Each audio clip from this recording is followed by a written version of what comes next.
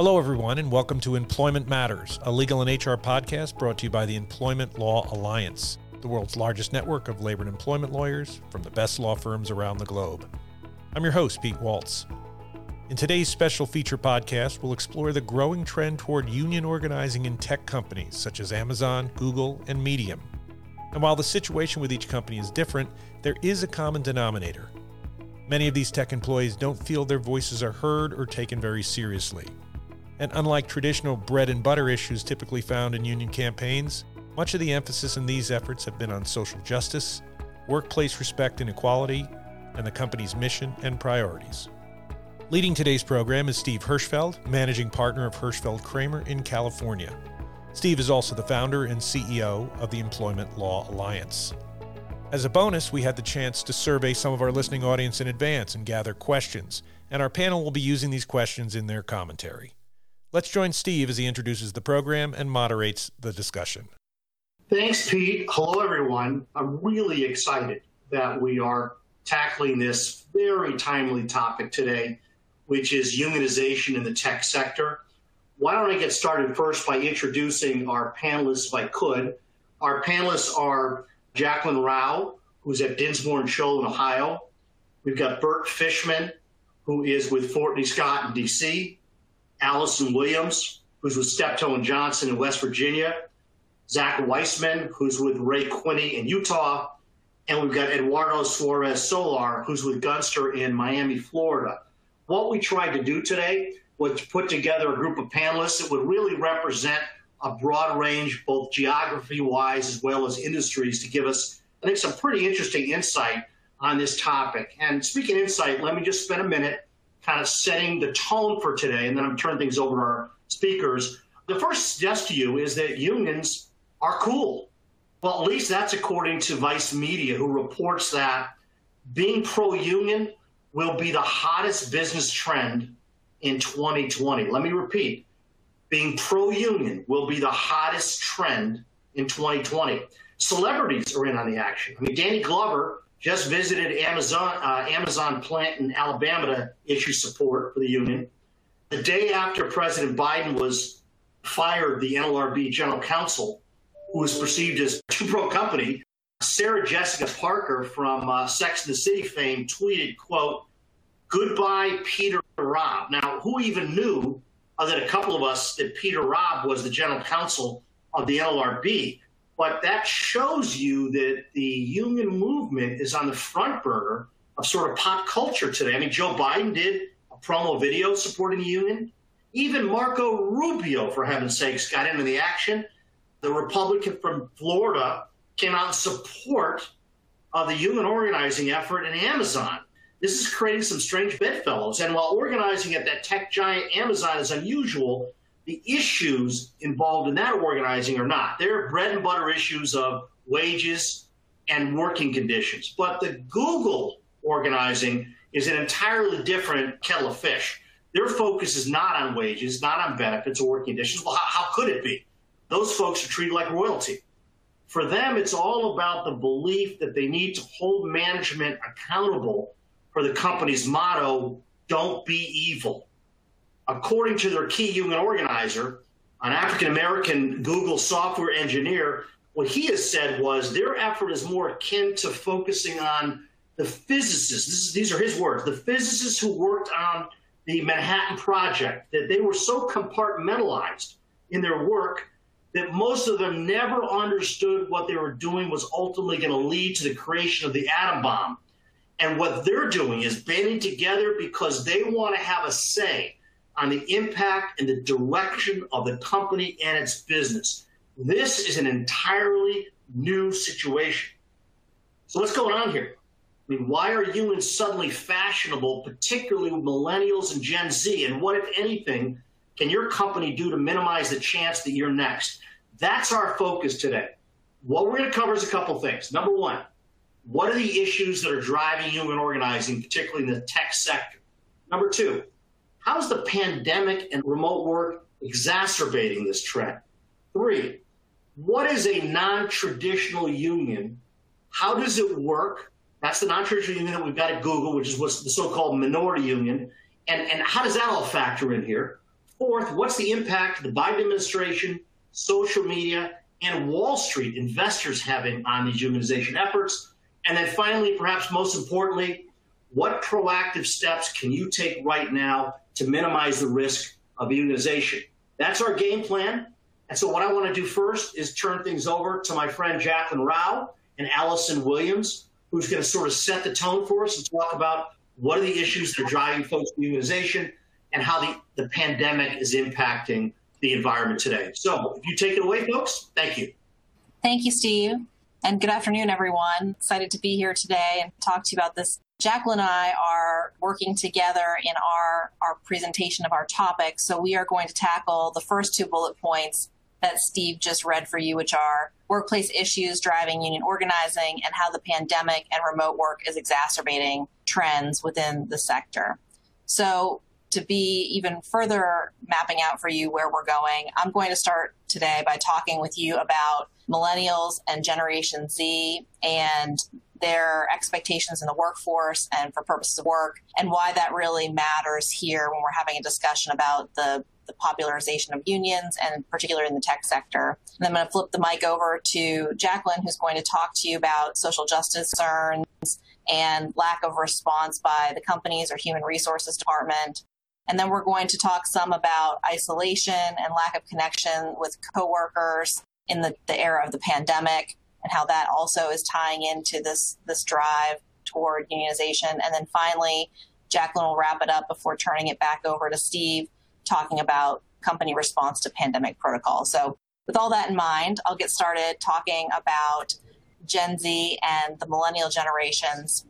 And I know that many people on this webinar probably already have heard many things about these generations and have maybe studied them for recruiting efforts and retention efforts. But I think it's worth sort of going through some of the traits that these generations have, because it directly leads to what we're seeing in these unionization efforts. So first, talk about millennials. They get a lot of flack, but they're making up more than 50% of the workforce currently, and in the next 10 years will be 75% of the workforce. And so certainly it's something to pay attention to in terms of what they desire, what drives them, and how to keep them in the workplace. So millennials are individuals who are born from 1981 to 1995, roughly. And to them, they're one of the first generations where wages aren't as important as some other factors in the workplace. And so that is significant to this discussion today. Additionally, they're not comfortable with corporate, rigid structures. They're not interested in bureaucracy. They want some flexibility and fluidity in the workplace. They're really turned off by information silos. To pick up a little bit on what Steve said earlier, they really want some transparency. They want feedback. They want work-life balance. We've all heard that. They're committed to diversity. And they differ from Gen Z in that they prefer to communicate through technology. So turning our attention to Gen Z, they're the next generation after the millennials, right? 1996, 2015, most diverse generation we've had yet. And when I'm talking about diversity, I'm talking about racial diversity, gender diversity, fluidity, orientation, not just sort of traditional diversity as we think about it. They value salary as a condition of employment even less than millennials. And so they are really interested in working places where they're engaged and the work is interesting. They're really committed to being good global citizens, and they want their companies to also be good global citizens. They value community engagement and social justice initiatives. Again, they value diversity, transparency in the workplace. And unlike the millennials, they really want in-person interactions in the workplace, and they want to engage with their managers face-to-face. So even though they may be the most technologically savvy, they crave that in-person connection. And so why is it important to have a discussion about this is that these are really traits that are driving what we're seeing here. Traditionally, the tech sector has been sort of impervious to unionization because, as Steve pointed out, they have the highest salaries and Tony benefits packages. And so there's not been a need for unionization with regard to them. However, these generations are starting to really look at what they need to be happy in the workplace and how they can achieve what they want when large companies and even small companies aren't listening. And so what they're really demanding is that their workplaces align with their political and personal beliefs. And And recently I watched a webinar put on, I'll give a little shout out to Cornell University, where they had two union representatives that were the primary speakers, and they were young and educated, they were diverse, and they are taking on Amazon and Google, and they're taking them to task with regard to treatment in the workplace. And really, when you listen to what they had to say, they were echoing many of these values that we were just talking about. They want things like, they want management to listen to what they have to say. They want management to care about what they care about in terms of impact on the global community or on the local communities. They want to engage in discussions about inequality in the workplace and discrimination, sustainability, and other things of that nature.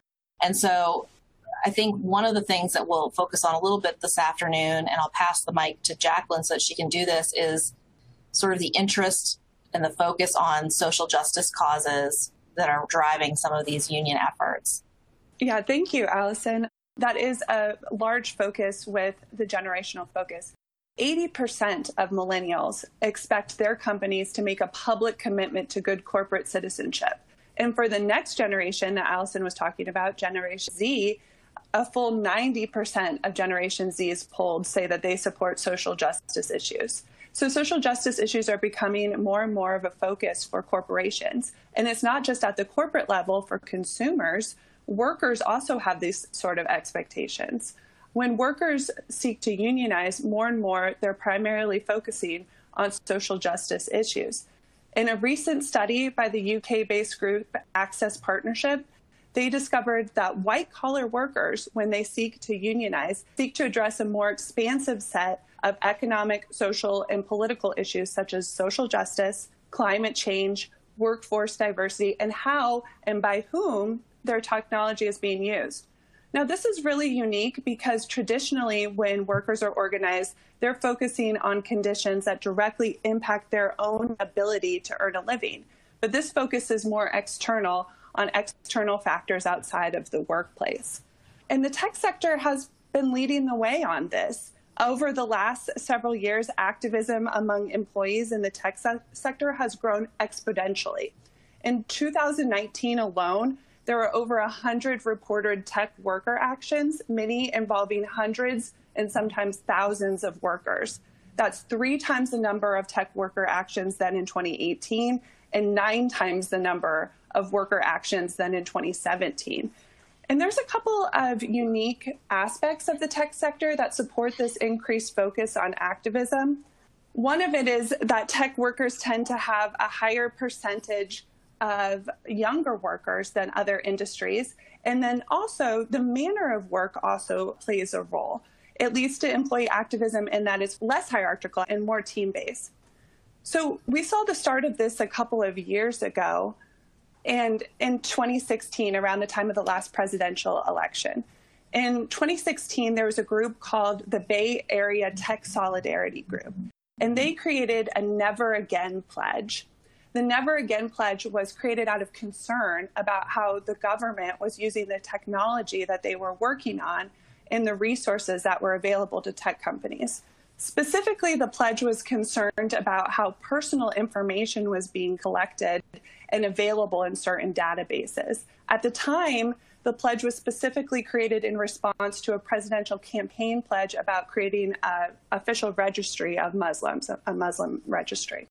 And once workers got involved in this sort of activity, they saw a direct result of their actions. Before the pledge, there was only one tech company, Twitter, that officially went on the record opposing this registry. But after workers got involved in this pledge, almost every major American tech company went on the record opposing this idea. And so workers were able to see a direct connection from their activism to changes at the company.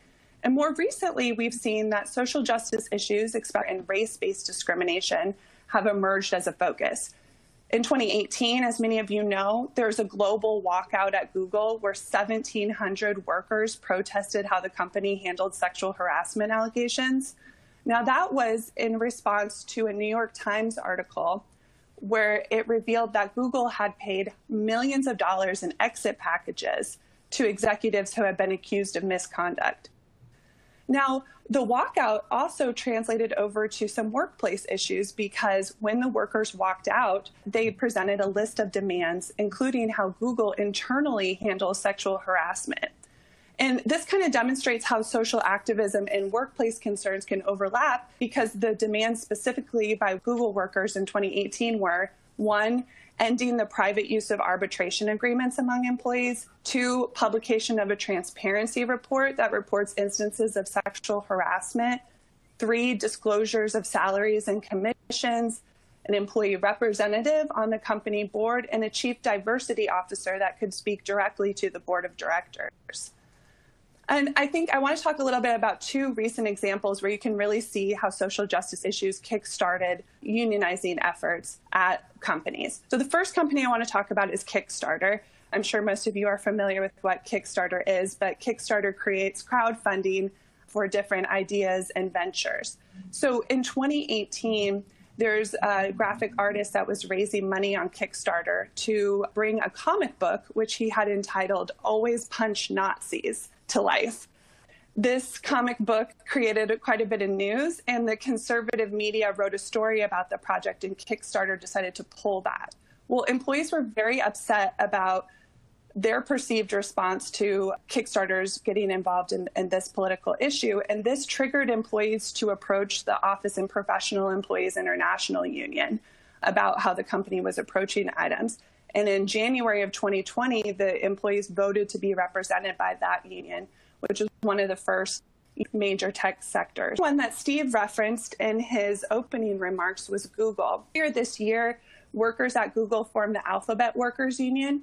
The Alphabet Workers Union is a minority union, which we'll talk a little bit about later in the program. The critical thing in terms of social justice is that the union specifically said that they were not organizing around specific issues, but instead they were more generally aiming to promote inclusivity, ethical decision-making, and greater transparency. One of the organizers said that their goal is to ensure that tech companies use technology to make the world a better place. And you can see this in their actions as well. One of their first official acts was to write an open letter on YouTube to executives criticizing the company for what they viewed to be a lackluster response to the incidents on January 6th of this year. They've also reached out and expressed concern about Google's treatment of ethics researchers. So a common theme is apparent in both of those examples, that the union effort is really triggered when workers are dissatisfied with how they perceive their companies to respond to social justice issues.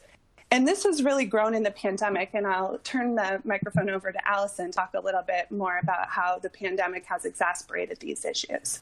Hey, before we do that, I want to ask Jacqueline and Allison together, follow up, Jacqueline, on the point you just raised, which is the Google situation is interesting because, as you may know, there was that employee who was fired for writing that long blog post that was perceived to be on the right instead of on the left.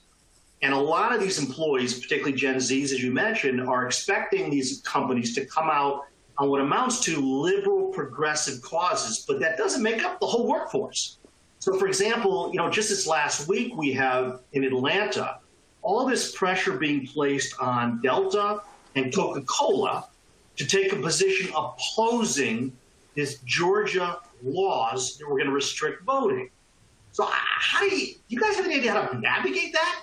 Because, right, so you've got this perception that, you've got Gen Z folks that want them to these companies take progressive steps. But then you've got another group of employees say, well, wait a minute, those aren't my politics. I don't want my company to take a position on politics, or certainly not one that's different than mine. What advice do you even give to a company about how to thread that needle? I don't know if either Allison or Jacqueline, you've got any thoughts on that. I don't have any answers. It's a tough one. Sure. Well, I can start off and then I'll let Allison fill in. That is one of the largest changes that we've seen. And it's not only in unionizing efforts, but it's also in brand initiatives. It used to be that a company was ranked on the list of the best, most ethical brands if they donated to causes. But now millennials and Gen Zs really expect their companies to take a proactive stance on issues like you're addressing. And so that is a trend that's shifting. And I think it will be difficult to navigate due to the diversity of views there that you expressed. Allison, any thoughts on that? And I know you also want to talk about some other issues related to the pandemic.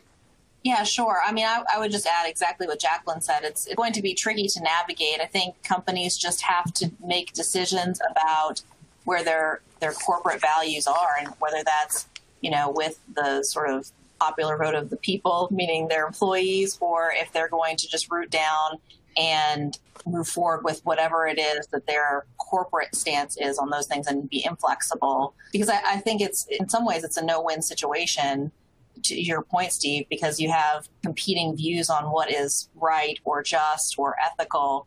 And so I think what will end up happening over time is that you'll attract a workforce that is in line with whatever your corporate values are, and risk losing talented people that don't align with those values. But I don't know how else you can sort of juggle those competing priorities.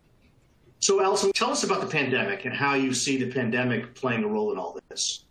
Sure. So really, and I'll let Jacqueline talk about response to safety and those issues, but, one of the things that I really wanted to talk about today was sort of the isolation of working from home, social distancing in the workplace. One of the things that I've been reading a lot about is the unionization efforts at Amazon, and how one of the drivers there is sort of a feeling of isolation by the warehouse workers, that they're being managed by an app on their phone. They're being measured in their performance by that same app. There's been some reports, although I haven't read to see if they've been substantiated, but that these employees are being disciplined through the app on their phone. And so in many ways, they're not communicating with their managers or their coworkers, and how that is also driving this feeling that there's a need to organize and to be part of something, and to be part of a group where you can share your concerns and your feelings with a human being. And an extension of that, of course, is the remote work.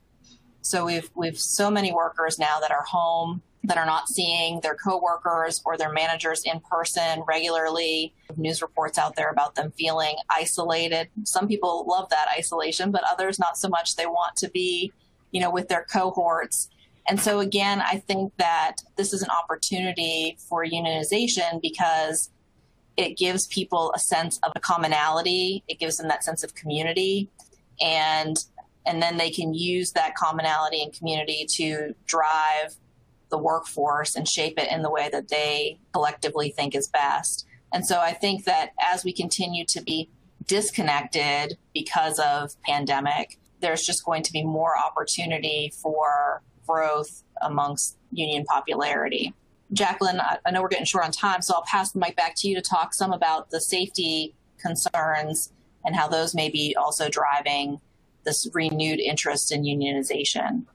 Thanks, Allison. So as you mentioned, although there has been organizing remotely over Zoom, employees are also having the effects of the pandemic when they're coming to work in person. So in addition to the well-known union campaign going on at Amazon's Bessemer, Alabama facility, in another Amazon warehouse earlier this year in New York, employees protested insufficient or inconsistent enforcement of safety measures during the pandemic. And the lead organizer of that protest specifically said that he initiated the protest because he arrived at work to find a colleague who was visibly sick but was continuing to work. And so this concern about safety protocols in response to COVID has been echoed not only in the tech sector, but across industries. There's a sick out by workers at Whole Foods Market in early March of 2020 at the beginning stages of the pandemic. There's also been protests by nurses in the Bronx over a lack of protective equipment. And then similarly at Instacart, there was a nationwide walkout that company officials believe thousands of employees participated in. And their chief concerns were protective materials like hand sanitizer and disinfectant wipes, and then hazard pay and sick pay. So we think that the failure to address some of these issues have really started to spur up organizing in a variety of sectors. Great. So why don't we do this? I appreciate those comments. What I'd like to do now is move things on to my buddy Bert Fishman, who's right in the heart of things at DC. Bert, tell us about this whole non-traditional union stuff and what a minority union is. I'll be honest with you, I had to go back to my old law books to try to figure it out. I hadn't dealt with one in so many years. Tell us about what that is and how that applies in these types of situations. Well, thanks, Steve, and thanks for having me here. It's a pleasure to be here, and I'm honored to be with such a distinguished panel. And I have a slightly different view of things than the previous speaker, although you're going to hear a lot of the same themes. I have a feeling you're going to hear a lot about Google and a lot about social justice because that's the stuff that's in the air. But non-traditional workers' organizations, whatever you call them, minority unions, workers' associations, opportunity centers, workers' centers, and many other names, seems to me to present us with an ideal prism with which to view the legal landscape that we have. The first thing to kind of remember is that all of them are creatures of technology. Absent the kind of communication that's available now on the internet, I doubt that any of these organizations would have an opportunity to organize themselves and communicate with one another. So tech unions start with tech, and I think we have to remember that. We are really in a context that is very late 20th century, early 21st century. The other thing to remember is that there are some common themes behind all of them, and it's a belief that current labor laws and, for the most part, existing unions are not able to address their concerns or to serve their interests. And there appears to be a widespread belief that labor law is weighted against workers, is weighted against union organizing, that it's cumbersome, that it's slow, that it's ineffective as an organizing tool, that enforcement is subject to political pressure and political appointees, and that the penalties for intimidation and opposition to union tactics are de minimis, and for the most part, delay is rewarded. In addition, you have too many workers that are excluded from traditional labor law and from the protections of employment law. We've all heard about minimum wage, overtime, even Title VII protections. And they're also excluded from the right to unionize. The famous Uber memo from Peter Robb, of whom we just heard at the beginning, Steve, who issued a memo saying that gig workers simply are not employees and cannot unionize. So that means that independent contractors, gig workers, startup owners, and back from the 30s, agricultural and domestic workers are not even in the universe of people who can be protected by unions or by the labor laws. And all of that is creating this pressure to find some other mechanism to have your voice heard. Tech companies are an obvious choice, but traditionally they have been very difficult to organize because the workforce is often highly diffuse, it's highly mobile, it's highly independent, it's usually well compensated, and there are perhaps as many as a third of the workforce of many of these companies are contractors, not employees. And although they may like unions in the abstract, most of them are unfamiliar with unions because, frankly, fewer than 6% of the private sector workforce is unionized. And for some of these people, the most they've heard about real unions is probably from watching Hoffa or Goodfellas, and it's probably not a good impression. So, on top of all that, we've just heard about the impact of remote work, which I think is a serious factor in undermining the ability to create a community of interest, which is a technical term in labor law for how you get a collective bargaining unit. And since I've talked about labor law a bit, in order to see how different these minority unions and workers' centers are, I'd like to give you a little sense of what traditional labor law is like. And it's all based on what it's called the majoritarian principle. And under contemporary labor law, in return for being elected by a simple majority of eligible workers and get certified as a union under the NLRA, you have a duty to represent all workers, the duty of fair representation. The flip side of that is that the employer is prohibited from dealing with any other group of employees or the interest of any other group of employees, be they dissidents, be they a rump union, be they a minority union. So there's this balance. If you have a union, the employer must deal only with that union. If you're a dissident group that doesn't particularly like that union, you're really out in left field. You're quite alone. But that is not the whole story. Another part of traditional labor law is something called Section 7. It was designed back in the 30s to provide protection for people who wanted to organize unions, concerted protected activity. It has been expanded in recent years to cover all workers, union or non-union, and any conduct or speech relating to their work. And that has been the springboard that gets us to where we are today. It's a long preface, I'm sorry, but we're now here talking about minority unions and workers' centers. And they're neither fish nor fowl. They're organizations made up of groups of individuals, often including employees, temporary employees, independent contractors, and lots of other people who could not be in a collective bargaining unit. And as you've heard from the previous speakers, and they said so probably far better than I, they seek to advocate for workers' rights and social justice issues in the 21st century. They're usually non-dues paying organizations. And they use the Section 7 rights I've just described to organize rallies, to do unofficial work stoppages. You've heard of 2 or 3, the famous one at Google, of course. They buy TV ads. They urge consumer boycotts. They support local and national issues and candidates. I'm sure everybody listening in today has heard of Justice for Janitors and Fight for 15. Those are the kinds of issues that the minority unions and workers' centers are advocating. Believe it or not, some of them are actually funded by unions who realize that they can't get into some of these organizations by any other means. However, just to remind you, it is illegal for an employer to bargain with a minority union if a union is present. And if a union is present, they must deal solely with the union. Nonetheless, these rump groups, these worker associations, and these minority unions have proven to be extremely effective. They're very focused. They're very potent. They are very effective pressure groups with which many employees feel they must, many employers feel they must respond because of public interest. It's an excellent example of bargaining over the head of the employer. It's really the main focus of what a minority union or a workers' center deals with. There is another variation on the theme, it's one you've heard about, and that is the Alphabet Workers Union, which really is a variation on a variation. It's not affiliated with a union. It declares that a traditional union would not fit an international, interconnected tech conglomerate like Google because it has so many separate entities, Google Translates, Chrome, Gmail, so many others. And there's no desire to be a traditional union, but they are a dues collecting organization, and their dues are significant, 1% of total comp, which for some people probably makes this the highest union dues in the country.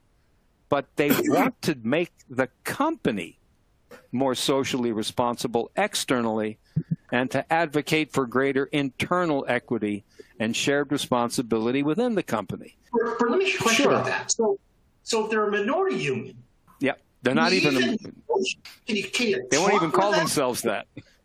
Right, but like, so you've got, Google's got, 200,000 employees. You got this group, they got a lot of money, a couple thousand software engineers, maybe each making a couple $100,000 a year. I mean, is Google even allowed to like meet with them and to go? Remember the old days when we'd have those cases where you've got the employee participation groups and you're not supposed to treat them like a union. What does Google do? Can they negotiate with them, sit them down? How does that even work? No, I don't think they even seek to negotiate, but we can remember there is always meet and confer rather than bargain, which is legit. Frankly, the thing that strikes me about AWU is that they seem oddly aligned with the company's interests. They're quite open about saying one of their goals is to have the employees feel good about working at Google and to have the public feel good about using Google products. But their interest is in having a say, is in having influence on the nature of the company and of the internal, as I say, the internal equity that they seek to have. So they're using Section 7 more than negotiation. They're using external pressure. The fact that they know they have the public presence of Google gives them a platform to advocate for social causes on the one hand, and to have greater employee voice in company decisions. And this is where the conflict may occur. There is militating about the nature of some of their products, facial recognition. Can you sell facial recognition to police? They want to have a voice in company decisions, and quite frankly, they haven't yet worked out the mechanism by which they can do that under the current frameworks. Clearly, the company can talk to whoever they want, whenever they want, because there is no certified bargaining representative. Let me ask you a question about that. So, as you know, in Europe, a lot of these unions actually have seats on the board of these public companies, right? You see all the big German companies, these unions have a seat at the table, right? So do you see that being this direction where maybe a Google or someone else goes, we're going to have you guys pick somebody to be a member of the board to give us some input? Do you see that happening? Well, in Germany, it's a matter of law that the union has to be on the board. It wasn't a function of public pressure. Quite clearly, it seems to me that that is the direction that the AWU wants to go.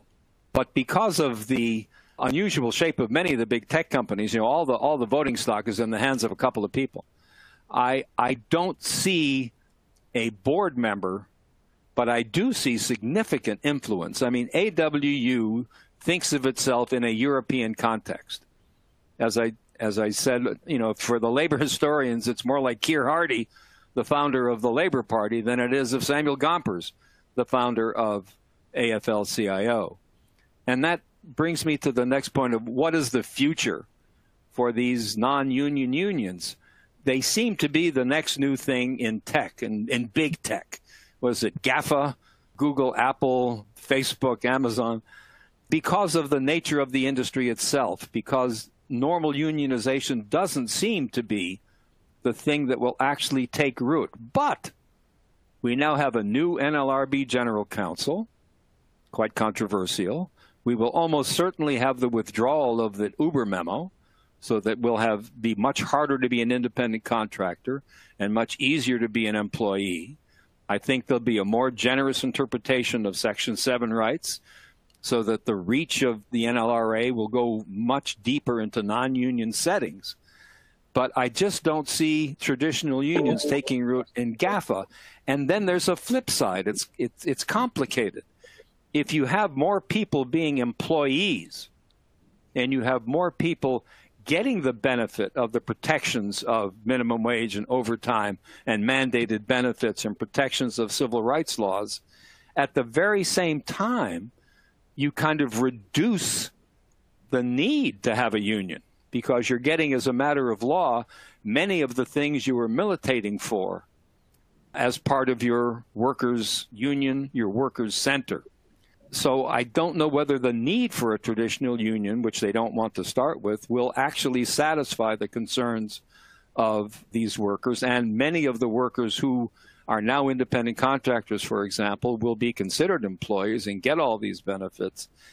And I guess the only thing I can say, and I realize it's something of a cop-out, is that the reason they call it the future is that nobody knows what it's going to be. And all I can say now is I've seen my time is way up, and thank you for this opportunity to talk with you, and I'll be happy to answer your questions. No, Bert, that was fantastic. It's just crazy. This is a new world here. And speaking of that, we're talking about the Biden administration. And Ed, I know you want to weigh in now. Ed Flores-Solar from Miami, Florida. Give us a little bit of a sense for how the new administration is going to impact all this. And also a little bit about why social media is playing an important role. And how the heck is Wall Street now? I mean, you've got situations where investors are putting pressure on some of these companies to at least take a neutral position on unionization. Give us a sense for where we're going on that, Ed. Well, thank you, Steve, for having me on the panel today. So, as we all know, President Biden has been a longtime supporter of the unions, of labor. And what makes that even more important as we are dealing with this issue today is that the Democrats, they control the House and the Senate. And so that makes his influence even greater as we move forward. What I find interesting also is, as part of this support, he's supporting the NLRB in its plan to increase the staffing of the board, being that they've seen a decrease over the years. And so that plays into really what our previous speakers and presenters have spoken about. And that's the issue that as more and more individuals are coming into the workforce, as they come into the NLRB itself, we're going to see a change in the NLRB in its technological abilities with this new generation coming onto the board. And people don't recognize how that increase in staffing is going to increase their technological abilities moving forward. As part of this support for organized labor that we see in President Biden, we also see in the fact that he has talked about creating a cabinet position, a cabinet level group to promote union organizing and collective bargaining. The actions that we've spoken about a little bit with regards to the method in which he removed Peter Robb as the general counsel, even though he had 10 months left on his term, it hadn't expired yet. It was kind of unprecedented. His nominee, Jennifer Abruzzo, was at one point special counsel for strategic initiatives for CWA, the Communication Workers Union.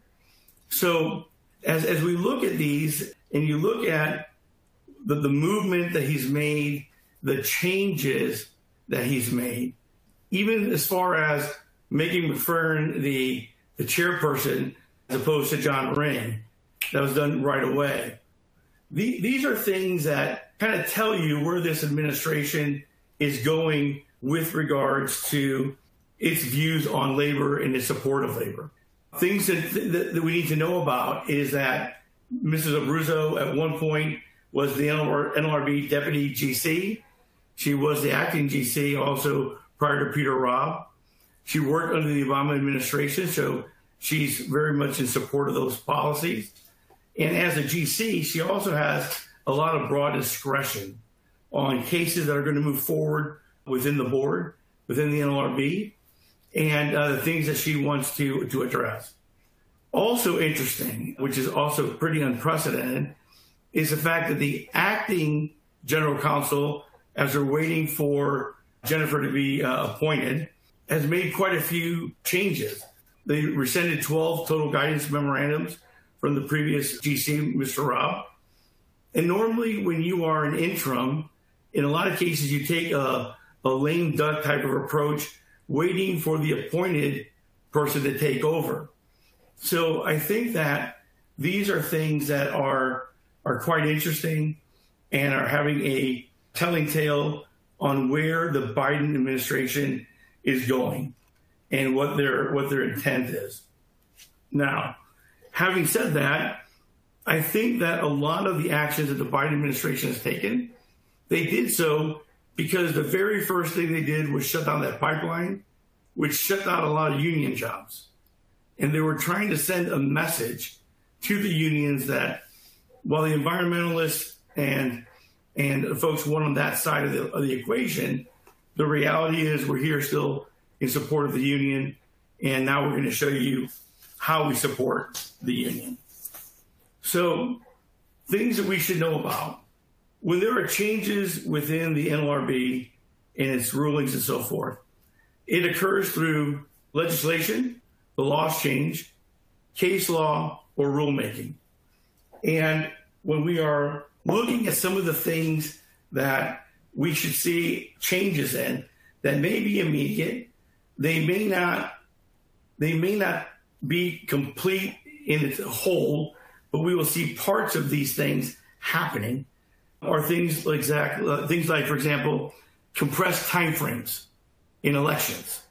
We will see these the compressed time that we saw during the Obama administration, where we're looking at 24, 25 days before an election's held, versus when I started my career 30 years ago, we used to have 50 days, 51 days. So we're going to see a compressed time frame in elections. We're going to see, I believe, more use of mail ballots. And, statistically in mail ballots, we see a trend more towards the union than towards the company when it's a on-site election. And when we talk about mail ballots, because of the pandemic and people are feeling comfortable with mail ballots after just having the election, one of the things that we'll see is, does that mail ballot convert itself over time into an email ballot as part of technology, as part of this effort to organize in tech? Are we going to start seeing that, where instead of it being a paper ballot, it becomes an email ballot? Can I jump in and ask you about that for a minute? Two things. Yeah. So you're saying that you think that post-pandemic, the Biden administration, number one, is going to try to move toward allowing these mail-in ballots even where there's no seemingly other justification for it? Is that what you think is going to happen? I think over time we're going to see that. I think what we're going to see is that because we are now comfortable with mail ballots, and even though mail ballots should have been the last resource used by the NLRB, I think we're going to see an expansion of that. I think we're going to see over time that whether people are remote, whether, like especially in technology, they are remote, the mail ballot will be the method used. And my question is, are we going to see, because of technology, a conversion of the paper mail ballot to an email ballot, where you're going to be able to sign off via email? And I think that's going to be interesting when that topic actually starts to get addressed, as the NLRB tries to catch up to our technological times. Is that going to be the future? Think about this. We have these wonderful little things we call telephones, right? And we're now paying credit cards, paying, restaurants, paying our bills with our phones. Are we going to see this as a tool in the future with regards to ballots? And again, it's an unknown. That's why, like our previous presenter, we're looking to the future. But is that where it's going? Are we getting to the point where we've cracked, because of the election, we've cracked that seal, and now we're going to see that seal expand and expand and expand? And if we have this seminar 10 years from now, are we going to say, okay, we're already at the email ballots or using the phone? So, Ed, as a management labor lawyer, what do you care? What do you care if there are mail-in ballots or email ballots? Does it matter to you in terms of your representation of companies? And if so, how? Well, it does to my client, because realistically, when you go to the ballot booth and it's live, it's on site, we're seeing the people vote. We see people voting on their own without the influence of somebody there over their shoulders, trying to persuade them or influence them to vote one way or the other. And as an employer, they can't go to your home, but the union can. We can have our captive audience meetings, but the union can be there at the time that the ballots get there, influencing the individual to vote one way or the other. It'll be for the union, of course. But those are the things that we lose control of, who's influencing this person at the time of the vote. And that's very, very important. And we lose that with mail ballots, emails, or using cell phones. So I would say those are the concerns that we have. So there are a lot of things that we're seeing that are issues that we're going to be dealing with. We've talked about joint employer. We've talked about protected concerted activity and how that rule is going to potentially be expanded. These are all things that the NLRB is going to be looking at. They're even looking at, like we talked about, the captive audience, that they're looking at, is that too coercive to an employee? These are the things that we need to be concerned with. With regards to social media, very important. It's almost like a two-way standard right now. An employee has a lot more freedom to say things before they're able to get disciplined, where a company representative or management on their own personal website, they say or do something and they're more restricted. And so those are things that we're going to see, that balancing of the NLRB and what position they're going to take. Are they going to expand that or try to make it more cohesive? And then the last thing, because we're running out of time, dealing with investors. And this is what I'll tell you about investors, because I do a lot of labor audits and employment audits during MA work. And that is, investors, when they're looking at investing money and they're looking for people to put money into their fund, they will look at all these social issues, the things that we're seeing in the news today, and they'll put pressure on companies with regards to investment. But interestingly enough, these same investors, when it's time for their funds to buy companies, one of the questions that they all ask is, are you unionized? Because if they're unionized, most investors recognize some restrictions and then want some discounts. And so they play on both sides of that equation. And the other part, too, is we're also seeing that influence of Europe and European money and the funds from Europe, including some of the funds from this country, where they're saying, we want to make sure that your corporate culture supports what's happening in our society today. And then they back these companies under those pretexts. So yeah, I think troubling is troubling depends how you look at it is you've got all this multi-billion-dollar pension funds, right? Public sector pension funds. These are all public sector unionized employees. Absolutely. That are investing billions of dollars in these tech companies, and they want the companies to at least take a neutral position on unions. It's interesting. Somebody just asked the question. It's almost like these they're almost like investor activist groups. Absolutely. Yeah. We're seeing with the money from Europe, because in Europe they're very unionized, here we're not. And so you'll see a website for Amazon that talks about how we support unions, and they're doing that more for the European market, but it's on their website, and now they're fighting them here. And so the funds are saying, don't do that. If you support them on your website, then you shouldn't be fighting and be neutral. Before we give you money, before we give you $22 billion, this is what we need from you. So it's interesting to see how this is all playing out. Yeah, that's fascinating. We're right on schedule. I'm going to turn things over to Zach Weissman from Salt Lake City, Utah. Salt Lake is stealing all of our tech companies from San Francisco. Miami, I guess, Ed, you're doing the same thing, trying to get as many of our companies to move to your neck of the woods as possible. So Zach, Utah, I know you've got a very powerful tech presence, particularly in Salt Lake City. So we want you to bring it home right now and tell us, what do companies need to think about proactively if they want to minimize the risk of unionization? So tell us a little bit about that. Give us some of your thoughts. Appreciate hearing about it. You bet. No pressure. We've had all these great panels, and now my job's to tell everyone what to do about it. So I'll do my best.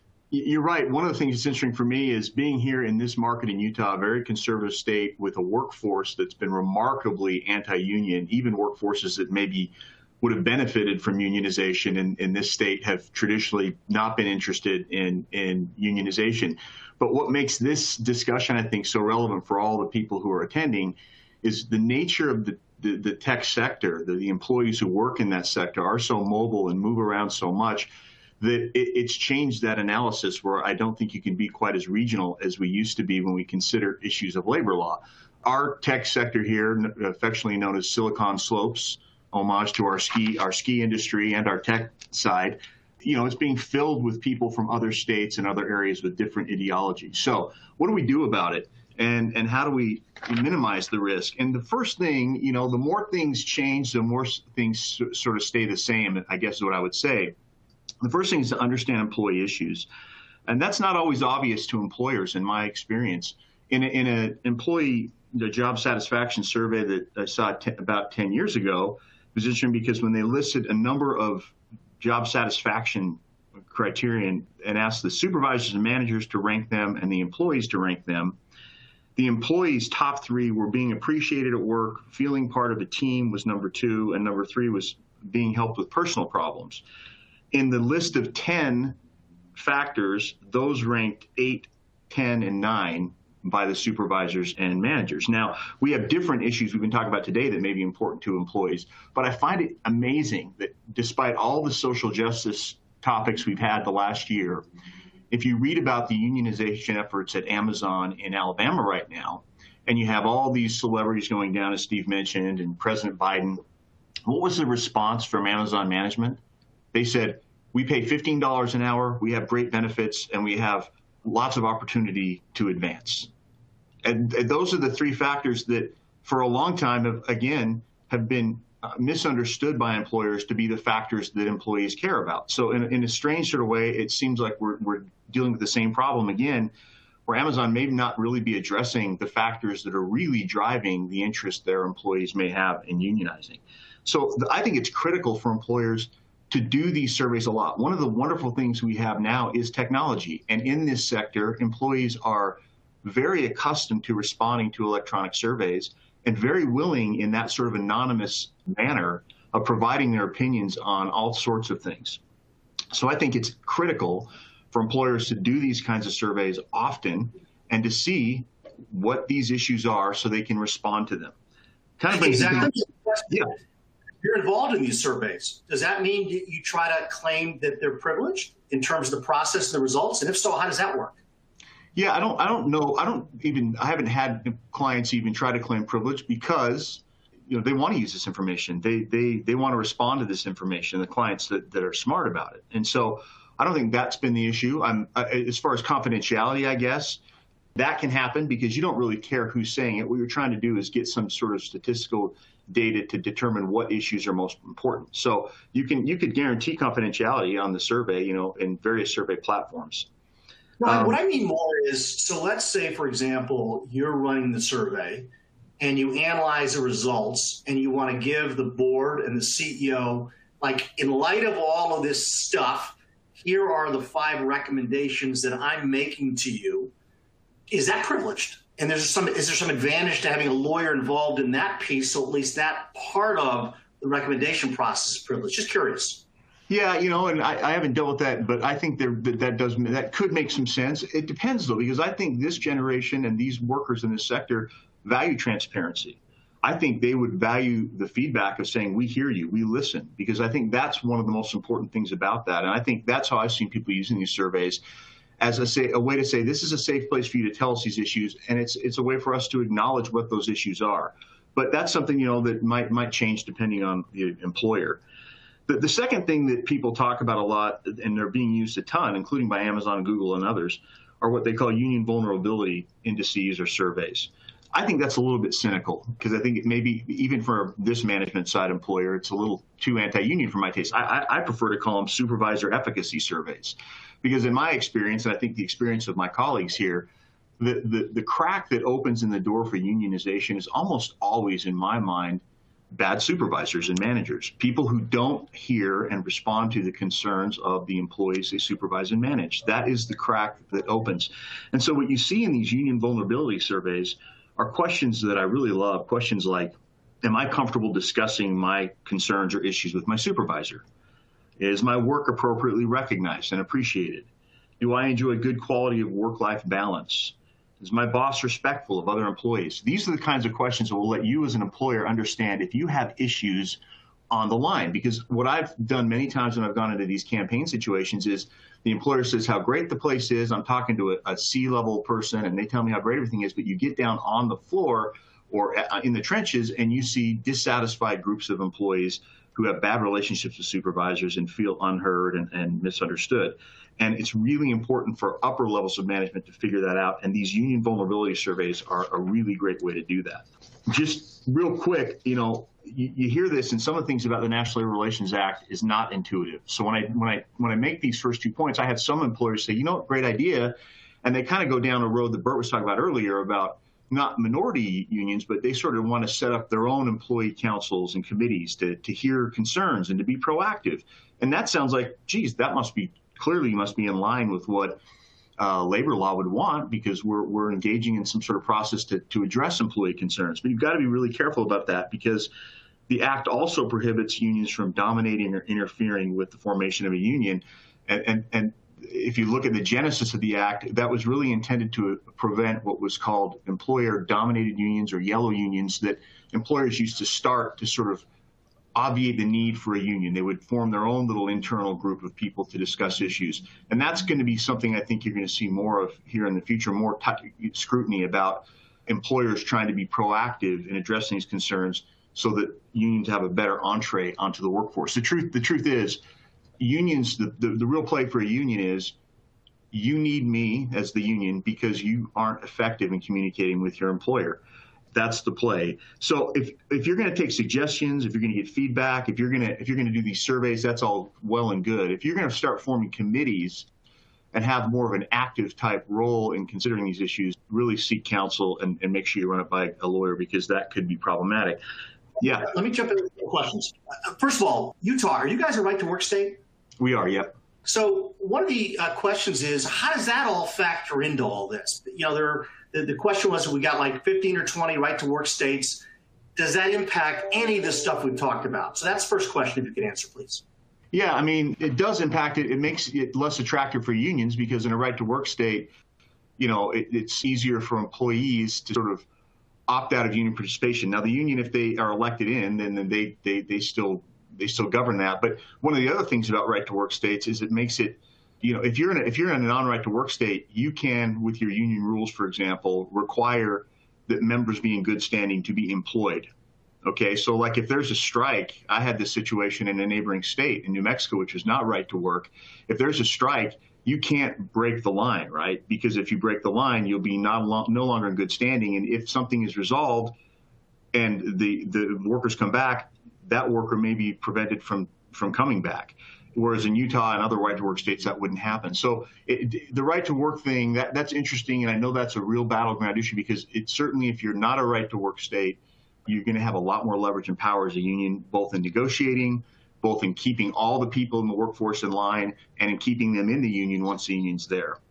Hey, so there's one other question, and it's the whole issue of tips, right? We always teach our clients, don't threaten, interrogate, promise, or spy, right? Mm-hmm. So this question is that still a good recommendation? But the second is, I think is really interesting, is, so doesn't that somehow impact the solicitation of grievances, which is kind of what you're doing through these surveys? And couldn't a union say you're undermining them and violating Section 7? I know it sounds a little technical, but it's interesting. Give us your take on that. Yeah, I mean, I think you'd have to be really careful doing a survey if a union was present. Like if there had been a petition for an election, or if you had unions passing out cards, I think the survey could get problematic. You'd have to be really careful about it. Outside of that, though, it depends on the nature of the questions. I mean, you're not soliciting grievances. You're asking general questions about, you know, job satisfaction type areas that are much broader than that. So I think that's quite safe. But you're right. Once a union campaign starts, or there's card signing going on, I think those kind of questions become problematic, and you've got to be really watch it. So one last thing, let me just seize on really quickly, and it kind of goes again to Bert's sort of minority union stuff, but this is actual unionization technique, and it's called micro-unit organizing. For a long time, the way unions organized was what we used to call wall-to-wall organizing. They'd go into a factory or a warehouse, and if they wanted to unionize, they had to file a petition for election, and then there'd be an election of basically all the employees that employer employed in that warehouse or in that factory or what have you. During the Obama administration, the way that worked was different. They shifted the burden to an employer, and they allowed a union to go in and identify discrete micro units of employees within a larger employment setting and unionize just those employees. And the Obama administration board shifted the burden to the employer to demonstrate that the employees that were being left out of that election or left out of that unit had an overwhelming community of interest with the employees who were going to be in the unit, and thus there needed to be a wider spread election. Well, anytime as a lawyer we hear a word like overwhelming community of interest, we just know we lose, because overwhelming is a pretty big word. That was rolled back under the Trump administration to where there's now a balancing act, and the burden sort of shifted back to the union. And if they're going to have a micro unit, they had to show that there were meaningful, distinct interests that outweighed the similarities between the employees that were being left out of the group. Now, what does that mean for all of you? What it means is I think there's this inclination for employers to organize their workforce in ways that make really good sense. And so, for example, if you had a bunch of developers and you decided you were going to take this group of developers and only have them work on this kind of a project with a different supervisor, with different incentives, and maybe some different pay structures and so on, from the developers right next to them who have the same exact qualifications, the same exact training, hired the same way, you just happen to organize them that way, you would be opening the door, I think, for a union to come in and find that unit with a bad relationship with its supervisor and organize just that little group of people. I've had situations where you had 1,200 employees at an employer organized into 50 sections, and a union came in and was able to organize 5 sections. Now imagine as an employer having 950 employees who are non-union and 350 who were, and had their own collective bargaining agreement, and all these people are working side by side every day in the same workforce. It's a tremendous tool for the union to use. So my last bit of advice that I'd add on. Understand your employee concerns, as we said. Understand where you need help with your supervisors, number 2. And number 3, take a look at your operational organization. Make sure you don't have any artificial distinctions between employees who have the same knowledge, skills, and abilities. Resist the urge to really separate them out in these discrete units, because I think that's a place where unions can take advantage and will take advantage come 2022 when there's a majority Democrats on the board. And this rule will, I think, inevitably flip back to what it was during the Obama administration and make it much easier. Well, Zach, we got a couple minutes left. First I want to thank all our panelists, and let's have a little fun for a minute. I'd like folks to open up their mics when they want to say something. I'll just throw out one thing to start. Just sort of thinking out of the box, right? So most of us represent startups, right?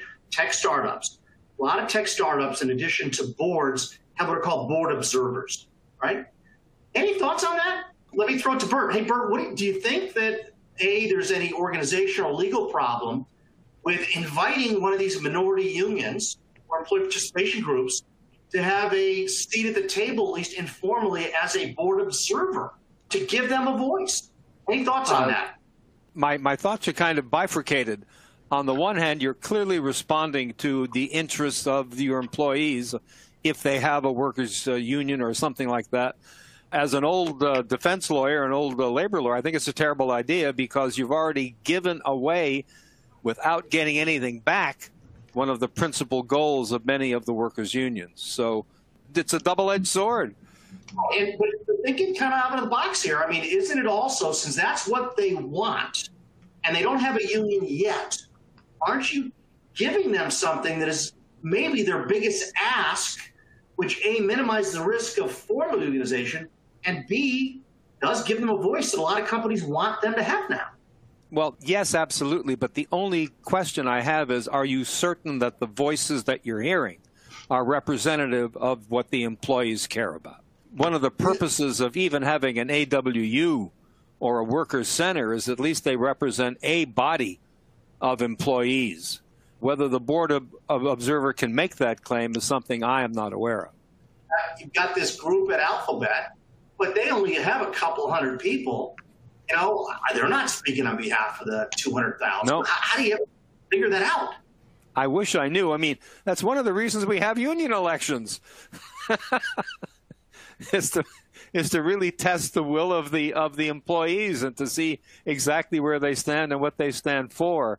I think this balkanization, the specialty healthcare, the micro units, is a much bigger threat to tech than minority unions and AWU, because I think that is a means by which unions, the actual unions, can get certified unions within certainly a startup and even some of the larger companies. But this is, as you said at the very beginning with your opening comments, I mean, this is an absolutely new area that is in many respects not encompassed by the existing law.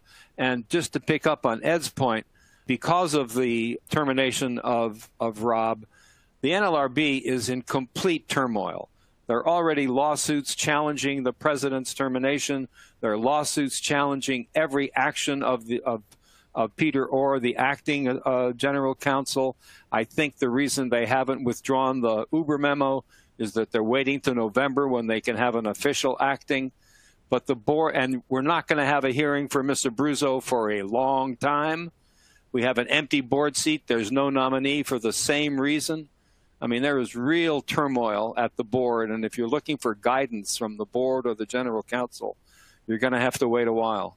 So given all that, again, trying to think out of the box, and I'd love to hear others on this too. I'm just going to make this up, right? So you're right, we've got a problem, Bert, and that 200 people can't possibly represent 200,000.